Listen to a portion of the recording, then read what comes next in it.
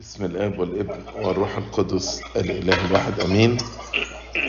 أنا مبسوط إن أنا أكون موجود معاكم النهاردة. وكل سنة وأنتم طيبين بمناسبة الأيام المباركة، السنة الجديدة وعيد الميلاد وعيد الغطاس وعيد عرس قنا الجليل. ويعني في أيام قريبة هيبقى فيه صوم يونان والصوم الكبير وعيد دخول السيد المسيح الهيكل. ربنا يجعل كل الأيام المباركة دي سبب بركة لحياتنا وتقدم ونمو في علاقتنا مع ربنا. زي ما أنا كنت بعت، هنتكلم النهاردة على موضوع التذمر، بالإنجليزي complaining. ففي الأول عايز ابتدي أقرأ بضعة آيات من كورنثوس الأولى إصحاح 10. كورنثوس الأولى إصحاح 10. هنقرأ من أول آية 6. فبيقول: وهذه الأمور حدثت مثالا لنا حتى لا نكون نحن مشتهين شرورا كما اشتهى أولئك. فهو بيتكلم على الناس اللي في العهد القديم، فبيقول الأمور اللي حدثت معهم في العهد القديم حدثت كمثال لينا عشان احنا ما نشتهيش شرور زي ما هم اشتهوا الشرور واشتهوا الخطية. بعدين اتكلم على 4 خطايا. أول خطية في آية 7 قال: فلا تكونوا عبدة أوثان كما كان أناس منهم، كما هو مكتوب: جلس الشعب للأكل والشرب ثم قاموا للعب. الخطية التانية اللي حذرنا منها: ولا نزني كما زنى أناس منهم فسقط في يوم واحد 23,000. الخطية الثالثة: ولا نجرب المسيح كما جرب أيضا أناس منهم فأهلكتهم الحيات. والخطية الرابعة: ولا تتذمروا كما تذمر أيضا أناس منهم فأهلكهم المهلك. فهذه الأمور جميعها أصابتهم مثالا وكتبت لإنذارنا نحن الذين انتهت إلينا أواخر الدهور. الحقيقة أول ملحوظة في الجزء اللي قريناه إن القديس بولس الرسول يحط خطية التذمر في نفس المستوى مع خطية عبادة الأوثان وخطية الزنا وخطية تجربة ربنا ولا نجرب المسيح، وحط معهم خطية التذمر. بالرغم ان كتير مننا بنعتبر ان الكومبليننج ده لما نقعد نشتكي دي حاجة يعني عادية، احيانا بنسميها فضفضة. طب انا فضفض، طب انا متضايق، طب لو انا في حاجة مش عاجباني اتكلم عليها ولا ما اتكلمش، هو غلط ان انا اتكلم عليها الى اخره يعني. لكن بولس الرسول بيحط الخطية دي على نفس المستوى مع عبادة الأوثان والزنا وتجربة المسيح. أيضا في آية تانية عايز أقراها لكم في فيليبي إصحاح 2 وعدد 14. فيليبي 2:14 يقول إيه؟ يقول: افعلوا كل شيء بلا دمدمة ولا مجادلة. لما نيجي نقرا كلمة دمدمة ومجادلة بالإنجليزي نلاقي يقول لك do all things without complaining and disputing. فدمدمة اللي هي complaining اللي هي التذمر، الشكوى، ان الانسان يفضل على طول يشتكي. وديسبيوتنج اللي هي المقاوحة، الارجوينج، المجادلة. نعمل ده، لا طب ما نعملش ده ليه، طب مش عارف ايه، ونفضل ايه نجادل على طول. فاذا اللي انا عايز اوصل له ان المجادلة والمقاوحة والتذمر والشكوى دي خطية.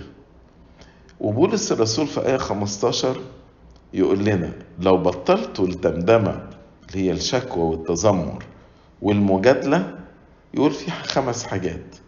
يقول: لكي تكونوا بلا لوم، بسطاء، أولادا لله بلا عيب، في وسط جيل معوج وملتوي تضيئون بينهم كأنوار العالم. فيبقى أول حاجة هبقى بلا لوم، يعني قصاد ربنا وقصاد الناس ما فيش ملامة عليا. الحاجة التانية بسطاء. بسطاء بتترجم بالإنجليزي harmless، يعني مش مؤذي للآخرين، مش مؤذي. حتى السيد المسيح قال كونوا بسطاء كالحمام، لأن الحمام ده مش مؤذي، وهي بالإنجليزي be harmless like doves. وبعدين نبقى أولاد لله بلا عيب. كلمة بلا لوم يعني حاجة خارجية ناس تشوفني، لكن بلا عيب ده داخليا أمام الله. والحاجة يبقى هنبقى بلا لوم، هنبقى بسطاء، هنبقى أولاد لربنا، هنبقى بلا عيب. والحاجة الخامسة والأخيرة هنبقى فعلا نور للعالم، زي ما ربنا قال يرى الناس أعمالكم الصالحة فيمجدوا أباكم الذي في السماوات. هنبقى بالحقيقة نور للعالم، زي ما بيقول نور للعالم في وسط جيل معوج وملتوي تضيئون بينهم كأنوار للعالم. طيب، المتذمرين بيقسموا المتذمرين لأربع أنواع. أربع أنواع.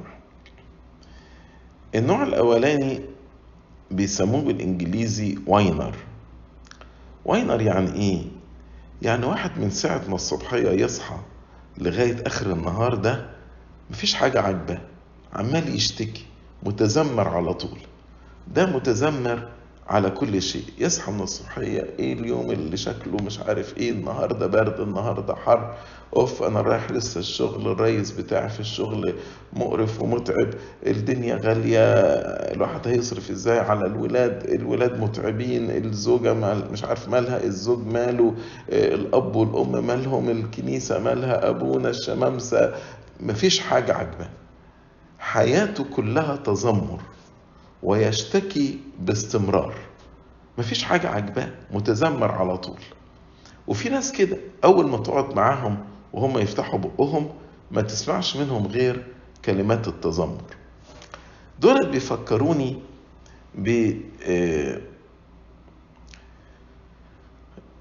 بمثل أصحاب الساعة 11. الراجل اتفق معاهم إن هيدي لكل واحد دينار في اليوم، فلما جه يوزع الفلوس عليهم ويديهم دينار راحوا تذمروا، زي ما بنقرأ في إنجيل متى إصحاح 20 يقول فلما جاء الأولون، من أول آية 10، متى 20 من أول آية 10. فلما جاء الأولون اللي هم جم في أصحاب الساعة الأولى ظنوا أنهم يأخذون أكثر، قالوا أكيد هيدينا أكثر من دينار، بالرغم أنه هو اتفق معهم على دينار. فأخذوا هم أيضا دينارا دينارا، وفيما هم يأخذون تذمروا على رب البيت قائلين هؤلاء الآخرون عملوا ساعة واحدة وقد ساويتهم بنا نحن الذين احتملنا ثقل النهار والحر. فالراجل صاحب الكرم راح قال لهم يا صاحب ما ظلمتك، أما اتفقت معي على دينار؟ احنا مش متفقين على دينار، فخذ الذي لك واذهب، لأن أريد أن أعطي هذا الأخير مثل، أو ما يحل لي أن أفعل ما أريد بمالي، أم عينك شريرة لأني أنا صالح. ففي ناس كده متذمرين على طول. ده النوع الأولاني. النوع الثاني بنسميهم بالإنجليزي مارترز، اللي هو عنده عقدة الشهيد، أو عقدة إن هو مضطهد باستمرار. فالشخص ده في البيت شعر إنه مضطهد، في الشغل شعر إنه مضطهد، في الكنيسة شعر إنه مضطهد، مع أصحابه شعر إنه مضطهد. أي نعم، يعني كل واحد فينا بلا شك أحيانا لما بيكون علينا ضغوط كتيرة بنشعر إن الدنيا كلها ضدي. بس أنا مش بتكلم على إن واحد في مرحلة من حياته أو في فترة من حياته شعر بكده. أنا بتكلم على الإنسان اللي هو all the time، طول الوقت شعر إن هو victim، شعر إن هو ضحية لكل من هو حواليه، للبيت، للمجتمع، للكنيسة، للشغل، على طول.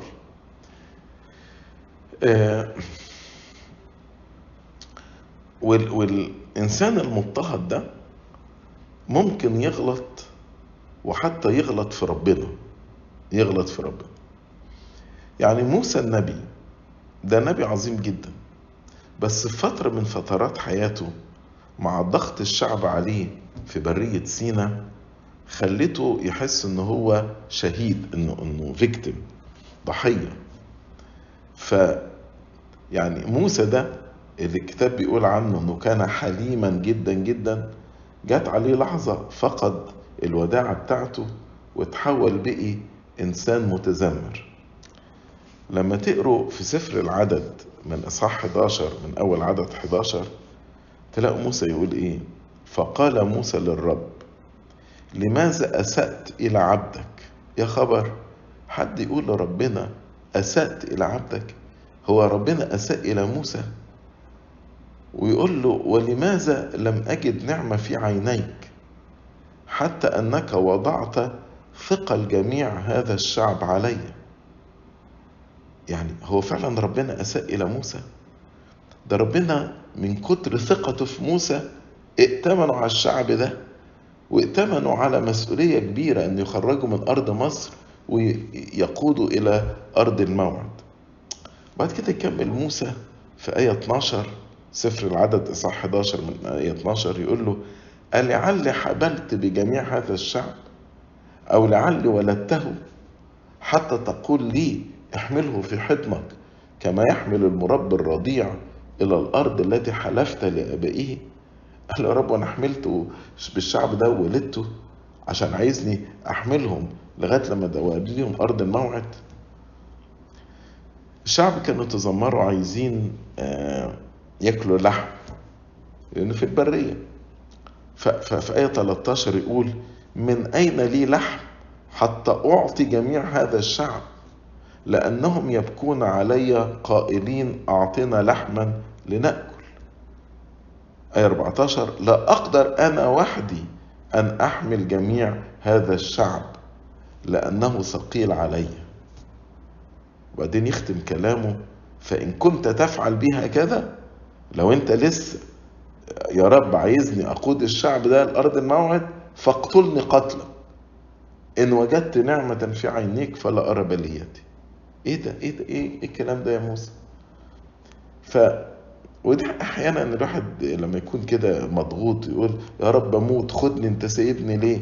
وحكايه يا رب اموت دي قالوها كتير، قالها يونان النبي، قالها ايليا. فاحيانا الشخص لما بيكون مضغوط بيطلب لنفسه الموت، خلاص يقول لك انا مش طايق، مش قادر اعيش اكتر من كده. بس عقدة الشهيد ده شاعر باستمرار انه مضطهد، يعني ده لسان حاله على طول. يعني موسى دي كانت في فترة من حياته، انما الشهيد او اللي عنده العقدة دي، عقدة المضطهد او هو فيكتيم او شهيد، على طول كده تقعد معاه، ده لسان حاله باستمرار. النوع الثالث، قلت لكم 4 أنواع. النوع الثالث اللي هو المتشائم، والمتشائم بسخرية، بيسموه بالإنجليزي سينيكال. ده مش عاجبه العجب، ويخرج التذمر في صورة سخرية. فمثلا تقول له: نشكر ربنا الطرق في مصر دلوقتي أحسن والاقتصاد بيتحسن.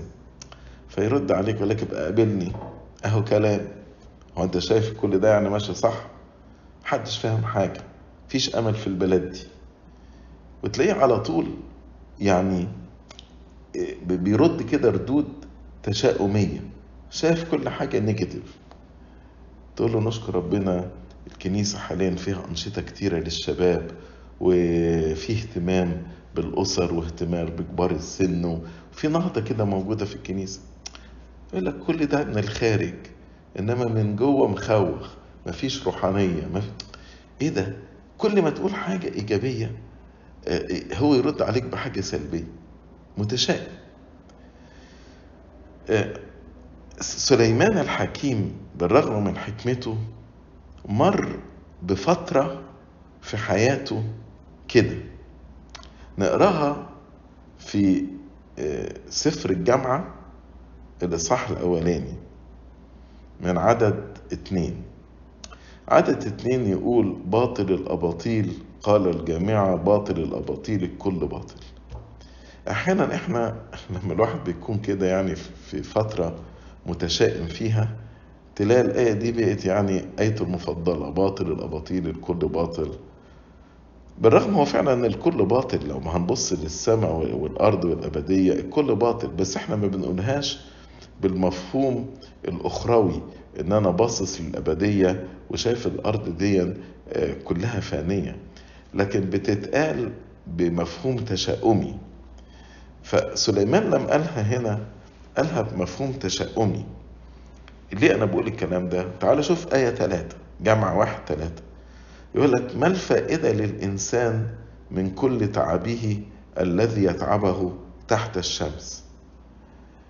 معقولة يعني ربنا مخلينا كده واحنا مفيش فايدة بنستفيدها من التعب بتاعنا اللي تحت الشمس ده؟ يعني اللي بيربي ولاده وبيطلع ولاده في مخافة ربنا مفيش فايدة من التعب ده؟ اللي أمين في عمله وبيساعد الناس من خلال عمله مفيش فايدة؟ الكنيسة والتعب اللي بتتعبه الكنيسة وبتبحث ورا الخروف الضال وكده مفيش فايدة؟ ازاي سليمان يقول ما الفائدة للإنسان من كل تعبه الذي يتعبه تحت الشمس؟ أحيانا الواحد لما بيكون مضغوط أو عنده حالة إحباط فيحس بكده. وبعدين تلاقي سليمان في نفس الإصحاح عدد 13 يقول الآتي، يقول وجهت قلبي للسؤال والتفتيش بالحكمة عن كل ما عمل تحت السماء. طب كويس، يقول أنا قعدت أبص كده على كل اللي اتعمل تحت السماء. طب وجدت إيه؟ قال وجدت هو عناء رديء جعلها الله لبني البشر ليعانوا فيه. أولا ده ربنا بعد ما خلق الخليقة رأى الله كل شيء إنه حسن، وإن كان في عناء، العناء ده سبب الخطية، مش ربنا جعله لينا، إحنا جلبناه على نفسنا بسبب الخطية والمعصية بتاعت أبونا آدم وأمنا حواء. وإزاي بتقول إن أنت فتشت بالحكمة وده الإجابة اللي وصلت لها، إن ده عناء رديء جعلها الله لبني البشر ليعانوا فيه؟ ده أكن سليمان بيقول إن الأرض دي مكان للعذاب ومكان للمعاناة، وربنا عملها لنا عشان نعاني فيها. في الحقيقة الكلام ده غلط. الإنسان لما تمرد على ربنا وأطاع الشيطان جلب على نفسه هذا العناء الرديء. ده ربنا يعني خلق وجهز العالم علشان، وخلق الإنسان في آخر حقبة علشان الإنسان يتمتع. وربنا حط العالم، حط الإنسان في جنة، ما حطوش في خراب. ده احنا في القداس الغرغوري نقول لم تدعني معوزا شيئا من أعمال كرامتك. بعدين يكمل في آية 14 وآية 15 ويقول إيه؟ يقول رأيت كل الأعمال التي عملت تحت الشمس. كي شفت إيه بقى؟ قال فإذا كل باطل وقبض الريح. طيب يمكن بيقولها بمفهوم اسخاتولوجي، مفهوم أخرى، بس يكمل يقول لك إيه؟ الأعوج لا يمكن أن يقاوم والنقص لا يمكن أن يجبر. إزاي؟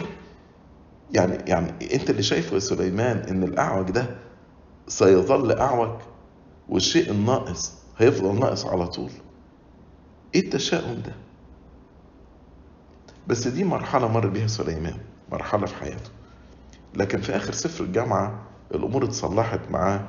عشان كده قال ختام الأمر كله اتق الله واحفظ وصاياه لأن هذا هو الإنسان كله. بس أنا باخد المرحلة دي في حياة سليمان علشان عايز أقول إن في ناس بقى طول حياتها كده متشائمة، طول حياتها مش شايفة إن في فايدة من حاجة على الأرض، وكل ما أنت تحاول تلفت نظرهم لحاجة إيجابية هم يرجعوا ويقول لك لا مفيش فايدة، اللي انت شايفه ده غلط، انت بتضحك على نفسك، انت موهوم، وهكذا. اما النوع الرابع بيسموهم بالإنجليزي perfectionist، بالعربي بيسموهم الباحث عن الكمال. بس الحقيقة كلمة الباحث عن الكمال دي ترجمة غير دقيقة، لأن احنا كلنا مفروض نبحث عن الكمال. زي ما ربنا يسوع المسيح قال لنا كونوا كاملين كما أن أباكم الذي في السماوات هو كامل، نقراها في العظة على الجبل. بس هي ترجمة يعني إنجاز التعبير ضروري ترجمة مؤدبة إن هم يقولوا الباحث عن الكمال. لكن هي المعنى الحقيقي أو الترجمة الحقيقية بتاعت البرفكشنستس يسموه هوس الكمال. يعني واحد مهووس بالكمال. يعني ايه هوس الكمال؟ عايز كل شيء 100% بيرفكت، 99% ما ينفعش معه. مشكلة الشخص ده انه بيبقى تعبان واللي حواليه تعبانين برضه. طب ليه هو تعبان؟ هتلاقيه عمره ما هو راضي عن نفسه، عمره ما هو راضي عن شيء بيعمله. لان مين فينا يقدر يعمل اي بروجكت، اي يعني تاسك 100%؟ مين فينا يقدر يعمل كده؟ ولا واحد. فهو دايما شايف، لانه عايز كل حاجه تبقى 100%، شايف ان كل اللي بيعمله ده غلط، مش معمول صح، او مش معمول زي يعني هو كان عايز. يعني اتذكر في امتحان عندنا في امريكا، الامتحان اسمه MCAT، ده بياخدوه الطلبة اللي عايزين يخشوا كلية الطب. كان زمان السكور من 40، هو دلوقتي السكور اتغير، بس كان زمان من 40. هي القصة دي قديمة شوية.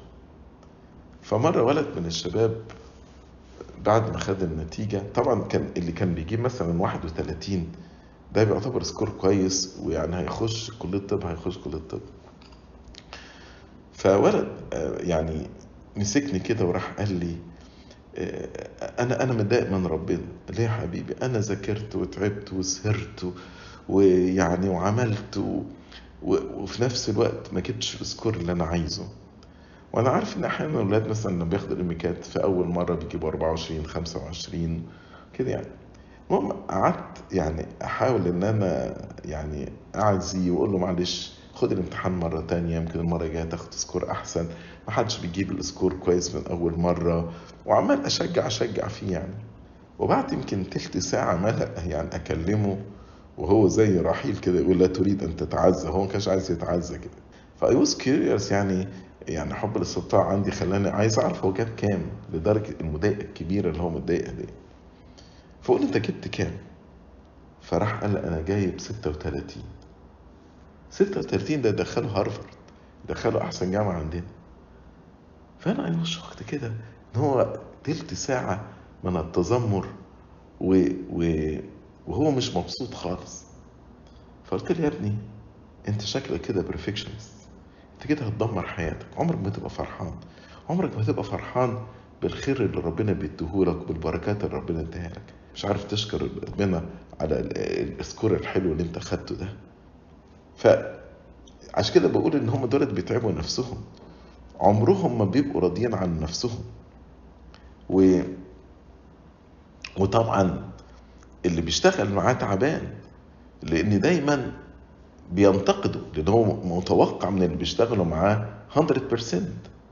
فمهما عمل يقول له بس انت ما عملتش كويس، دي ناقصه كذا ودي ناقصه كذا ودي ناقصه كذا. فده لو يعني ريس في الشغل بتاعه، او مثلا في الكنيسه امين خدمه، كاهن ولا اسقف، تلاقي تعب اللي حواليه باستمرار، لان هو متوقع منهم باستمرار 100%. الحقيقه بولس الرسول ناقش الموضوع ده، موضوع الكمال وموضوع هوس الكمال ده، في رسالة فيليب إصحاح 3 من أول عدد 13. فبولس بيقول لهم أيها الإخوة، أنا لست أحسب نفسي إني قد أدركت، ولكني أفعل شيئا واحدا، إذ أنا أنسى ما هو وراء وأمتد إلى ما هو قدام. يعني بولس عايز يقول إيه؟ أنا ما أقدرش أقول إن أنا وصلت إلى الكمال، لكن كل يوم بعمل حاجة واحدة، إن أنا بنسى ما هو وراء وأمتد إلى ما هو قدام. أسعى نحو الغرض، أسعى نحو الهدف، حتى أحصل على الجعالة اللي هي المكافأة. فبولس الرسول بيقول لنا إن مفيش حد هيقدر يوصل للكمال المطلق. الكمال المطلق لله وحده. ولو انت عايز تحقق الكمال المطلق على الارض، عمرك ما هتبقى راضي عن نفسك، وعمرك ما هتبقى راضي مع الاخرين، وهتبقى تعبان وتعب اللي حواليك. يعني انا مثلا كأسقف اقدر اقول ان انا وصلت 100% في الافتقاد، 100% في الصلاة، 100% في الخدمة، 100% في السؤال عن المرضى، 100% في كل مسؤولياتي كأسقف. لا، ما اقدرش اقول كده. لكن كل يوم بنسى ما هو وراء وامتد الى ما هو قدام. تلاقي الانسان ده دايما ينتهر اللي حواليه: انتوا غلطانين، انتوا ما بتشتغلوش صح. عشان كده في آية في نفس الإصحاح فيليب 3:16 يقول بولس الرسول: فليفتكر هذا جميع الكاملين منا.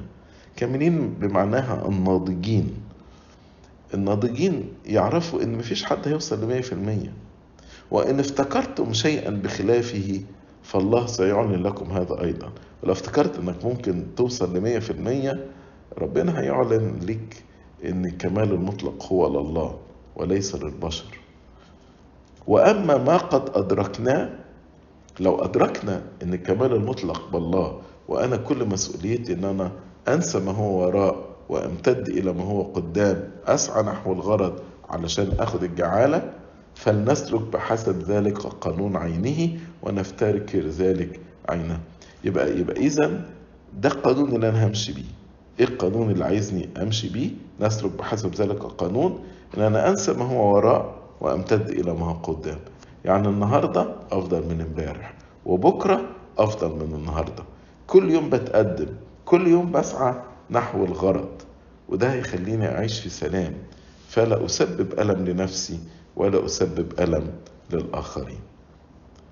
طب واحد يقول لي: طب يعني هو غلط إن الواحد يبحث عن الكمال وعايز يبقى كامل في حياته؟ لا طبعا، لأن ربنا قال كونوا كاملين. عشان كده أنا عايز أفرق بين الإنسان المتذمر كصفة في حياته، وبين الإنسان الذي ينتقد نقد بناء، وبس هو شايف الحلو وبيمتدح الحلو، وبعد كده لو بينتقد شيء علشان نتحسن، ما أنا علشان أتحسن لازم أعرف إيه اللي ماشي غلط. يعني سيد المسيح في رسائل سفر الرؤيا 7 يبتدي دايما يقول له: أنا عارف أعمالك وصبرك وجهادك، يمتدح الأمور الكويسة. وبعد ما يمتدحها يقول له: ولكن عندي عليك. وبعدين في الآخر يشجعه: من يغلب هياخد ده.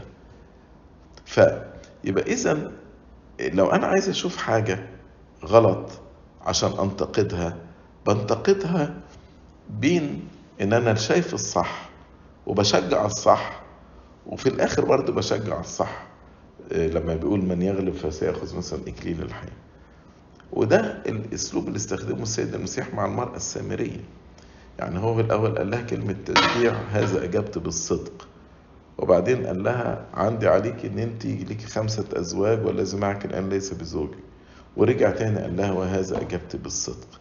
يعني بين جملتين تشجيع راح بمنتهى الرقة عاتبها على حياتها الغلط. ما قالهاش أنت زانية، قال لها: الذي معك الآن ليس بزوجك. فأنا بس عايز أفرق ما بين الإنسان المتذمر والإنسان الذي ينقد نقد بناء.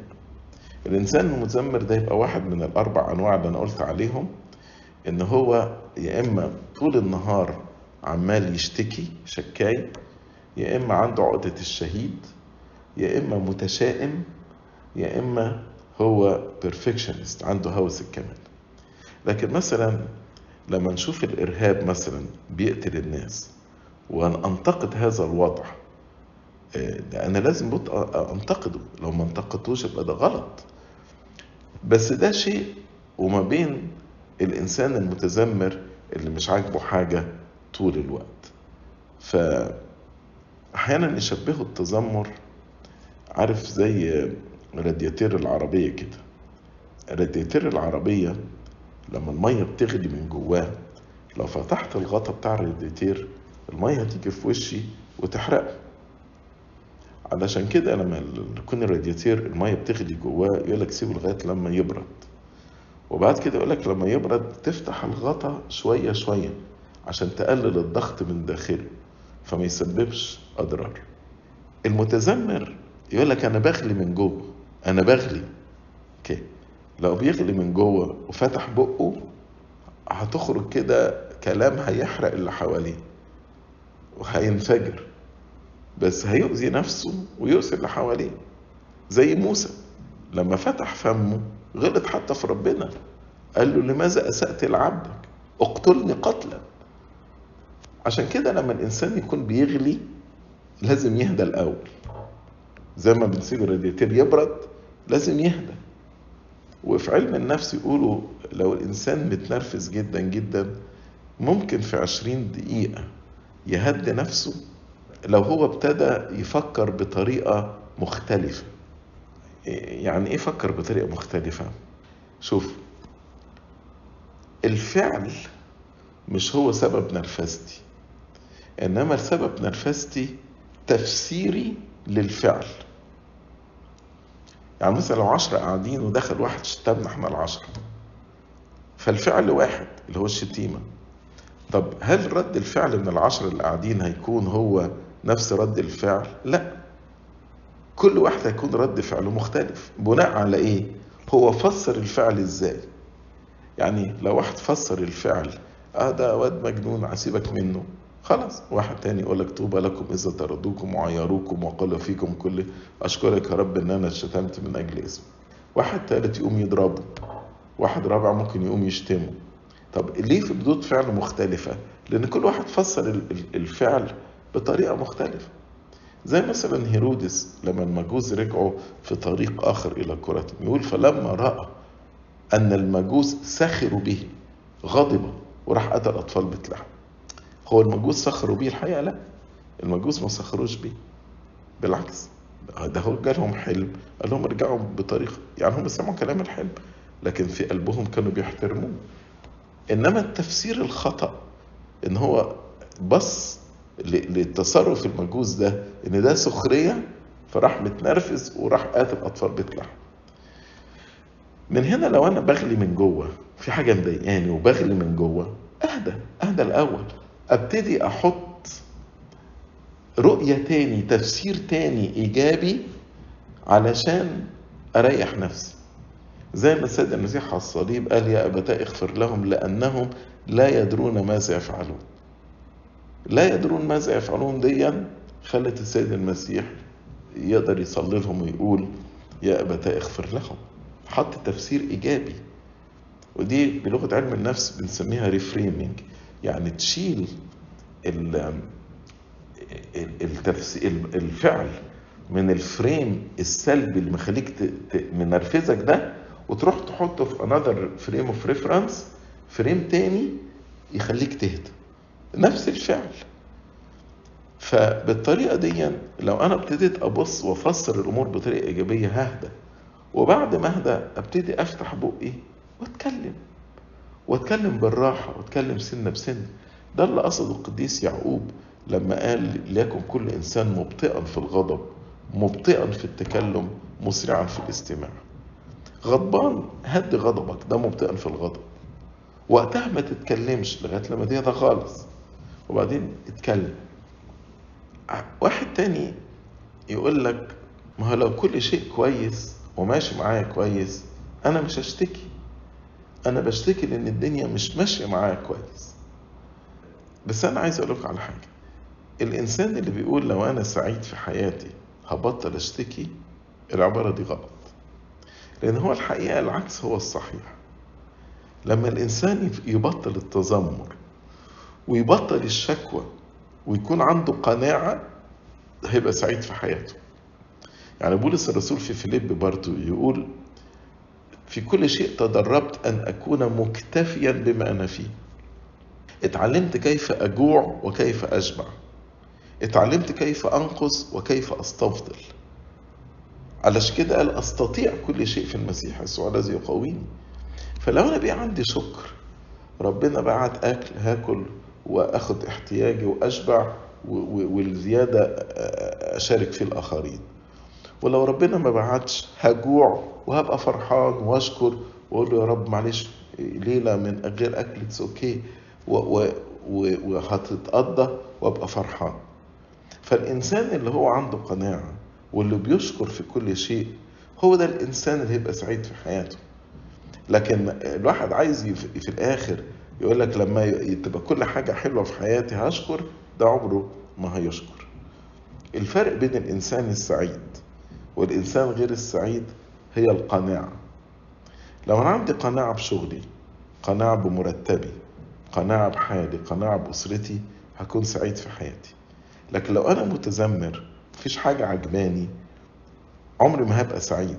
عارفين ليه؟ لأن المتذمر مش بيدور على البركات اللي عنده، بيدور على الحاجة اللي ناقصة في حياته وبيتذمر عليها. ودايما دايما هتلاقي في شيء ناقص في حياتك، عشان كده ناس عايشة مش سعيدة. لكن لو ابتديت تنظر للأشياء الموجودة عندي، هكون فرحان بيها واشكر ربنا. بارك يا نفس الرب ولا تنسي كل حسناته.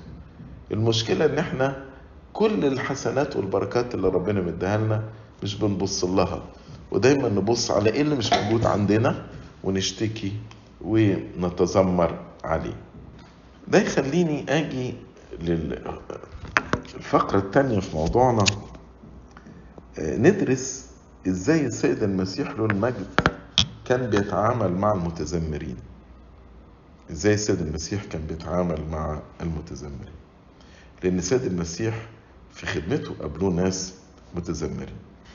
اول مجموعة، هم في 5 مجموعات السيد المسيح تعامل معهم، 5 مجموعات من المتذمرين.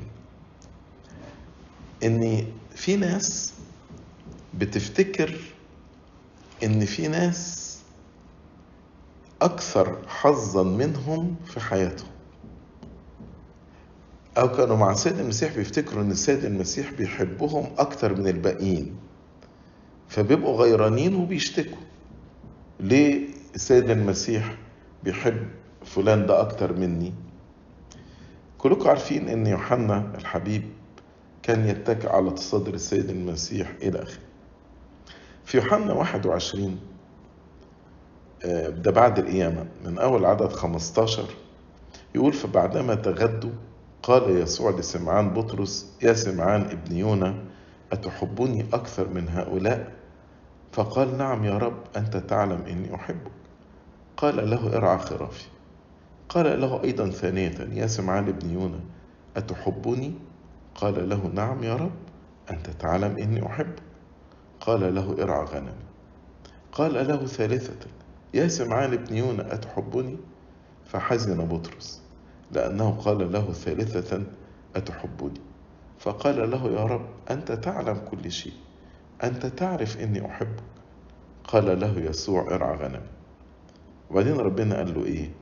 قال له: الحق الحق أقول لك، لما كنت أكثر حداثة وأنت صغير يعني، كنت تمنطق ذاتك وتمشي حيث تشاء، ولكن متى شخت، هنا ربنا بيتكلم على استشهاد بطرس الرسول، فإنك تمد يديك، عشان بطرس اتصلب على الصليب، وآخر يمنطقك ويحملك حيث لا تشاء. وقديس يوحنا يعلق على الآية دي في إنجيله ويقول: قال هذا مشيرا إلا آية ميتة كان مزمعا أن يمجد الله بها، ولما قال هذا قال له: اتبعني. لغاية كده كلام جميل. بعد كده بطرس بص، كان مين واقف؟ يوحنا. فبطرس في غيرة جواه، يعني كان بيحس ان يوحنا محبوب اكتر منه. فقال له: طب انا عرفت يا رب ان انا هتصلب، وعرفت ان انا دي الطريقة اللي انا هموت بيها، يعني هموت مصلوب، استشهاد، يعني مش هموت موتة طبيعية.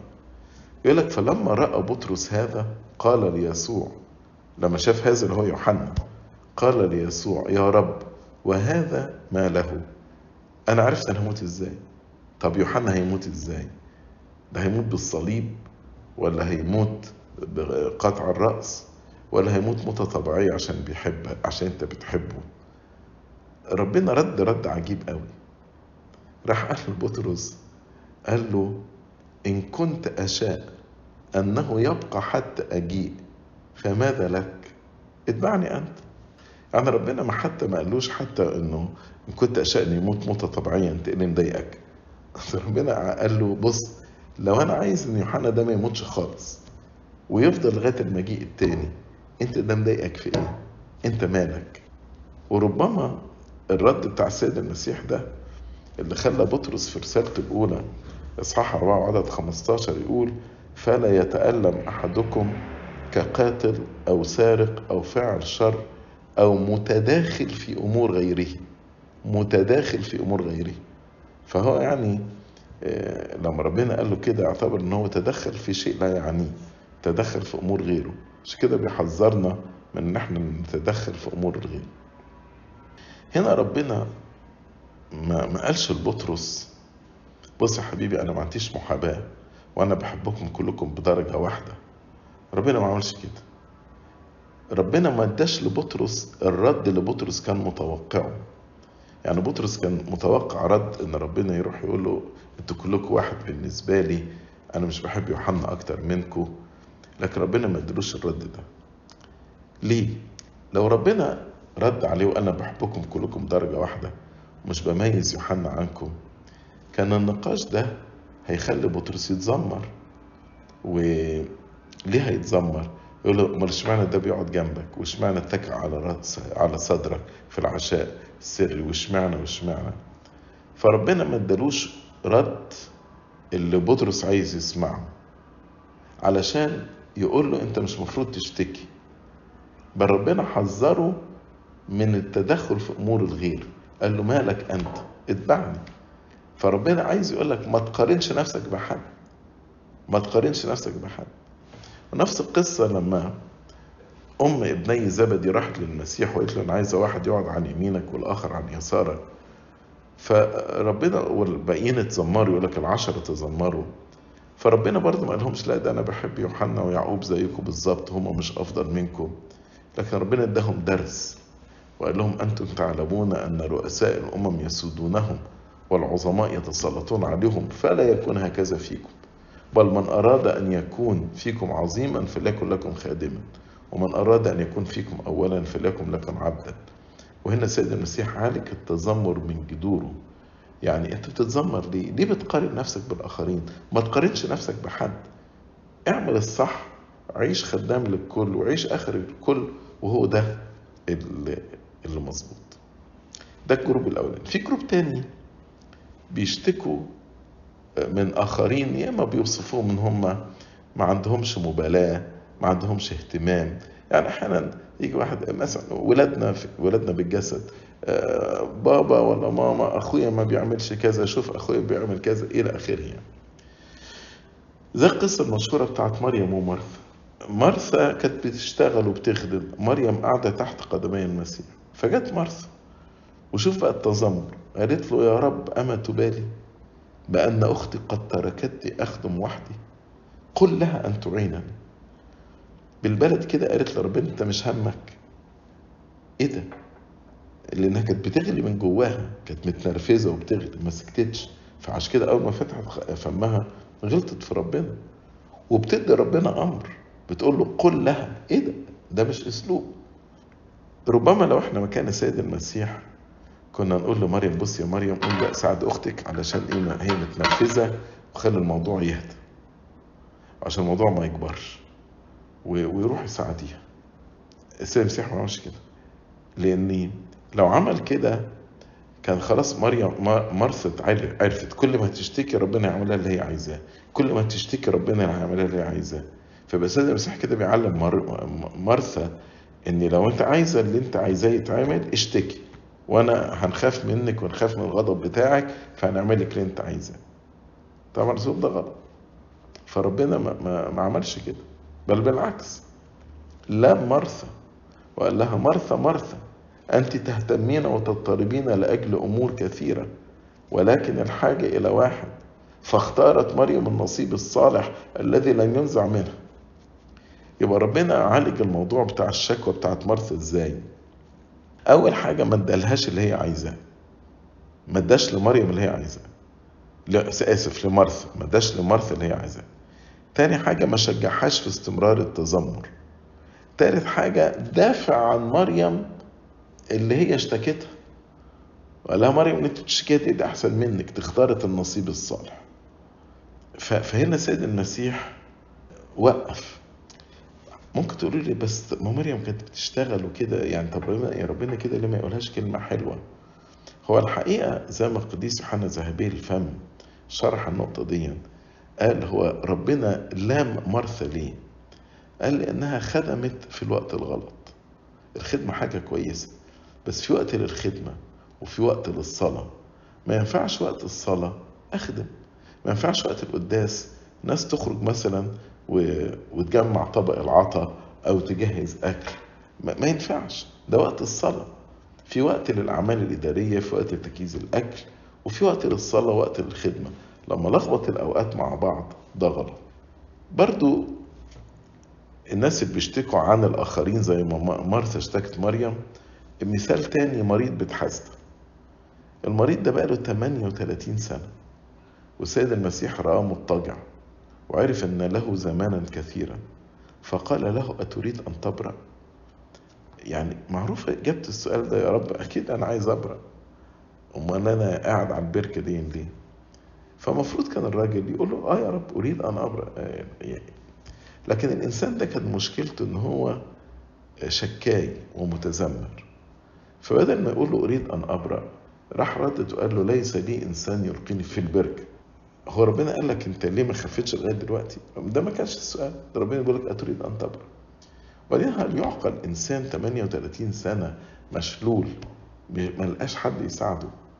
يعني ده رد غير منطقي. يعني تلاقي مثلا واحد يجي يقول لك أنا محدش بيساعدني في الكنيسة خالص، وبعدين لما أقعد مثلا أدرس الموضوع، لا ناس كتير ساعدته، بس هم دايما متذمرين، دايما متذمرين. وده عشان كده ربنا قال له لا تعود تخطئ لا يكون لك أشر. خطية الإنسان ده كانت التذمر وعدم المحبة والشكوى.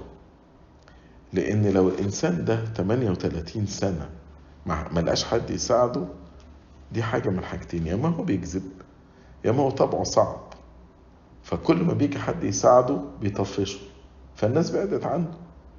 المجموعة الثالثة في ناس بتشتكي أو بتشتكي الآخرين لأن بيعتبروهم غير متدينين.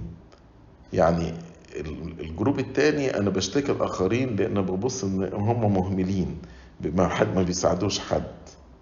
إنما بقى ناس يشتكوا الآخرين مش عشان ما بيساعدونيش، إنما عشان هم مش متدينين. زي مثلا ساكبة الطيب، يهوذا مع التلاميذ ابتدوا يتذمروا لما سكبت الطيب على السيد المسيح. يقول فلما رأى تلاميذه ذلك فاختاظوا قائلين لماذا هذا الإتلاف؟ لأنه كان يمكن أن يباع هذا الطيب بكثير ويعطى للفقراء.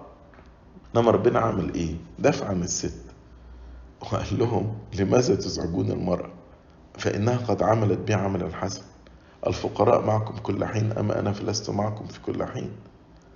أشخاص كتيرة ممكن يجوا يقولك هو فلان ده مرائي، فلان ده بيبوظ في الكنيسة، فلان ده بيبوظ في الخدمة، انتوا سايبينه ازاي؟ إلى آخره. وعادة اللي بيشتكي ده بيكون عنده يعني نية مش كويسة في داخل قلبه. هو يهوذا اشتكى ليه؟ يهوذا كان أمين الصندوق وكان سارق للصندوق، فكان نفسه 300 دينار دولت يجوله عشان يسرقهم.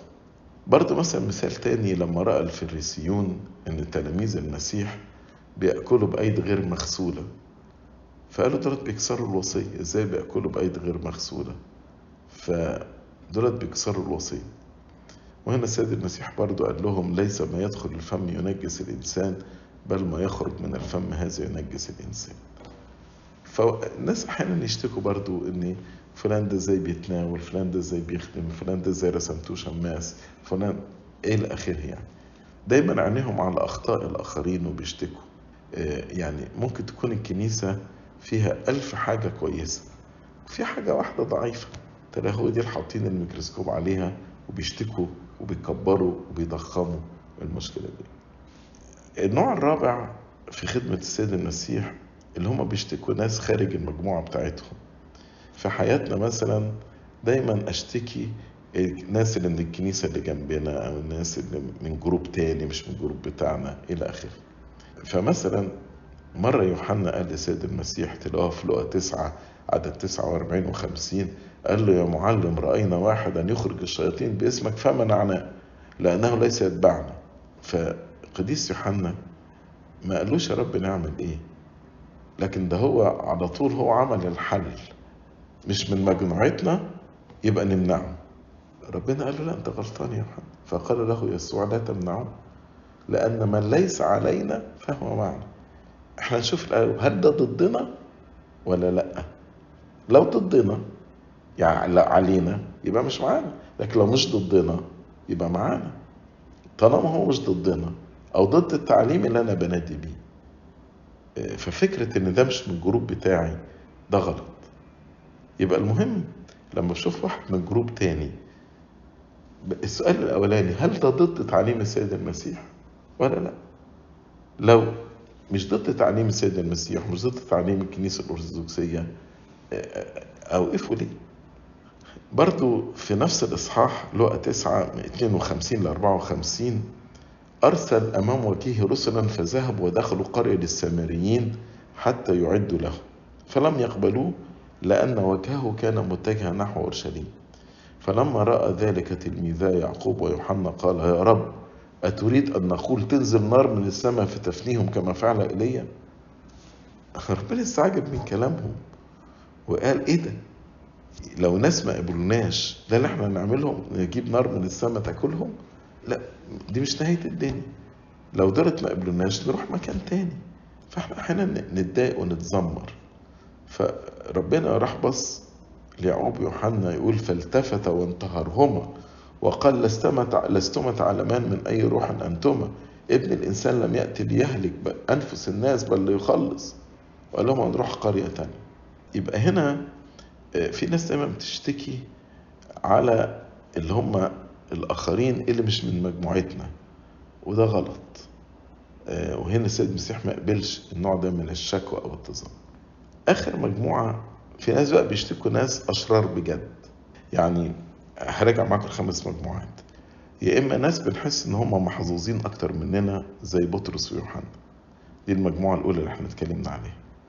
يا إما ناس بيحسوا إن الآخرين دولت مش خدومين وبيهملوا خدمة الآخرين زي مريم ومارثا. يا إما ناس بيبصوا إن الآخرين دولت مش متدينين زي ساكبة الطيب. أو الناس بيبصوا إن دولت من خارج المجموعة بتاعتي. فدي برضو زي قصة الراجل كان بيخرج شياطين بس مش ما بيتبعش المسيح. آخر بقى مجموعة، طب وات اباوت لو الناس كون بقى بيشتكوا على ناس أشرار بجد، أشرار بجد، ده بقى المفروض محدش يلومني. طب ايه رأيكم لما جابوا المرأة التي تزني في ذات الفعل وقالوا له: هذه أخطأت ونحن أمسكناها في ذات الفعل، ماذا ستقول لنا؟ الناموس يقول إن مثل هذه ترجم، أنت هتعمل إيه؟ فالسيد المسيح قال لهم: طيب خلاص، أنا ما أقدرش أكسر الناموس، بس اللي منكم بلا خطية يرميها بأول حجر، ارجموها. بس قبل ما ترجمها بص لنفسك الأول. وعلى فكرة المرأة دي ما كانتش تائبة، لأن كان دايما المسيح بيقول كلمتين: كلمة مغفورة لك خطاياك واذهب بالسلام.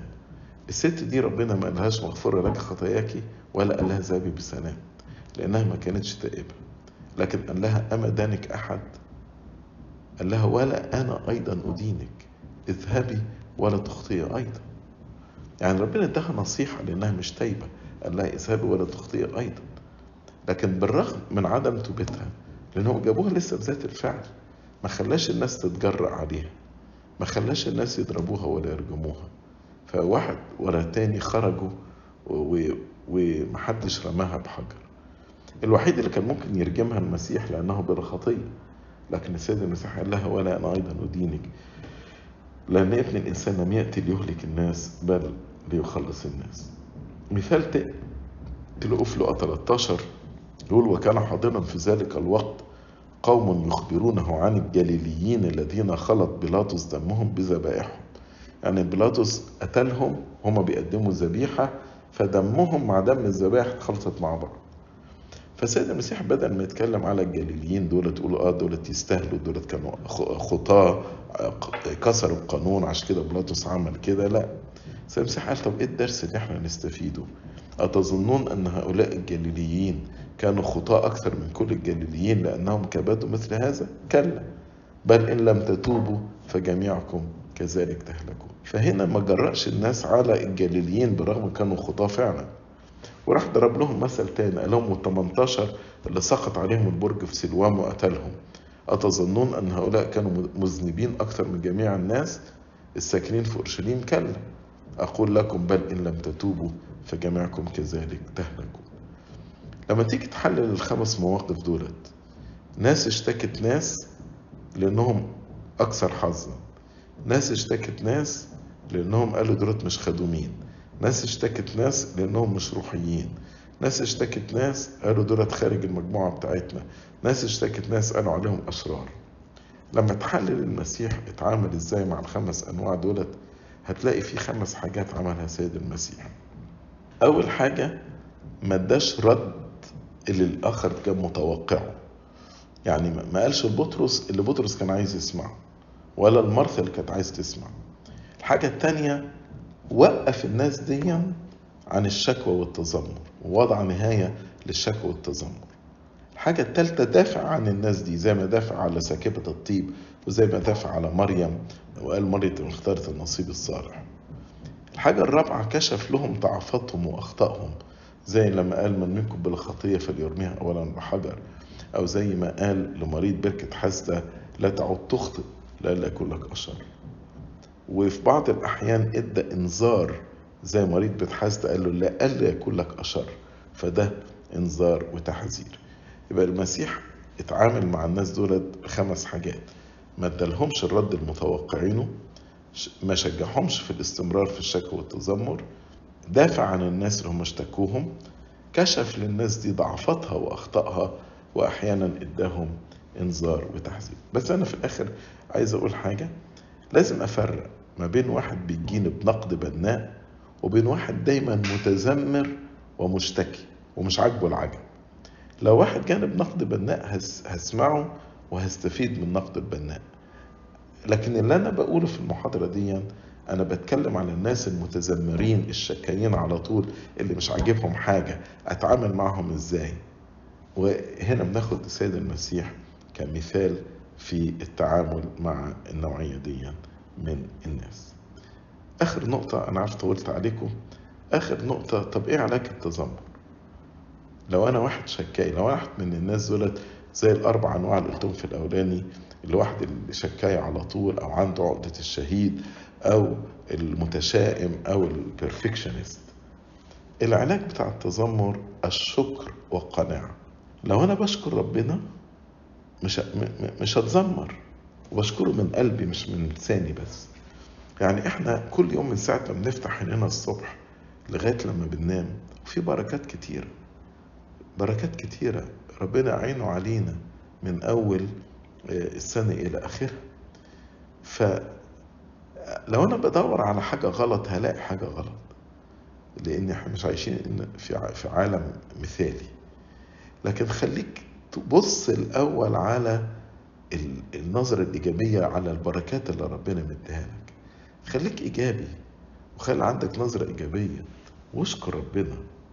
الشكر والقناعة بيعالجوا التذمر من جذوره. لكن لما يكون في خطأ زي تعليم أريوس، لا، لازم نقف ونحارب ونقول ده غلط. لكن أنا يعني المحاضرة دي أنا مش بتكلم بقول إن احنا ما نشتكيش خالص لما يكون في حاجة غلط، لا، أنا بتكلم على إن التذمر ده يبقى أسلوب حياة. مش بتكلم على ناس ليهم نقد بناء وهم فعلا بيحبوا الكنيسة، ولما بيقولوا نقد من أجل محبة الكنيسة. المهم يعني دلوقتي كمان السوشيال ميديا مساعدة خطية التذمر دي. يعني في ناس أول ما يشوفوا حاجة يروحوا منتقدينها وبردود لاذعة، وأحيانا بكلمات خارجة. أول ما يشوف حد مش عاجبه يروح حاطط بوست على السوشيال ميديا ومبهدله يعني. ربنا يبعد عننا الخطية، خطية التذمر، لأن الخطية دي خلت ربنا يهلك شعب بني إسرائيل في البرية. زي ما قرينا في بداية المحاضرة، قال ولا تتذمروا كما تذمر أيضا أناس منهم فأهلكهم المهلك. يعني ربنا أهلكهم بسبب التذمر. فربنا يبعد عننا الخطية دي ويعطينا حياة الشكر وحياة القناعة عشان نكون شاكرين لله في كل حين. لإلهنا المجد الدائم إلى الأبد، آمين.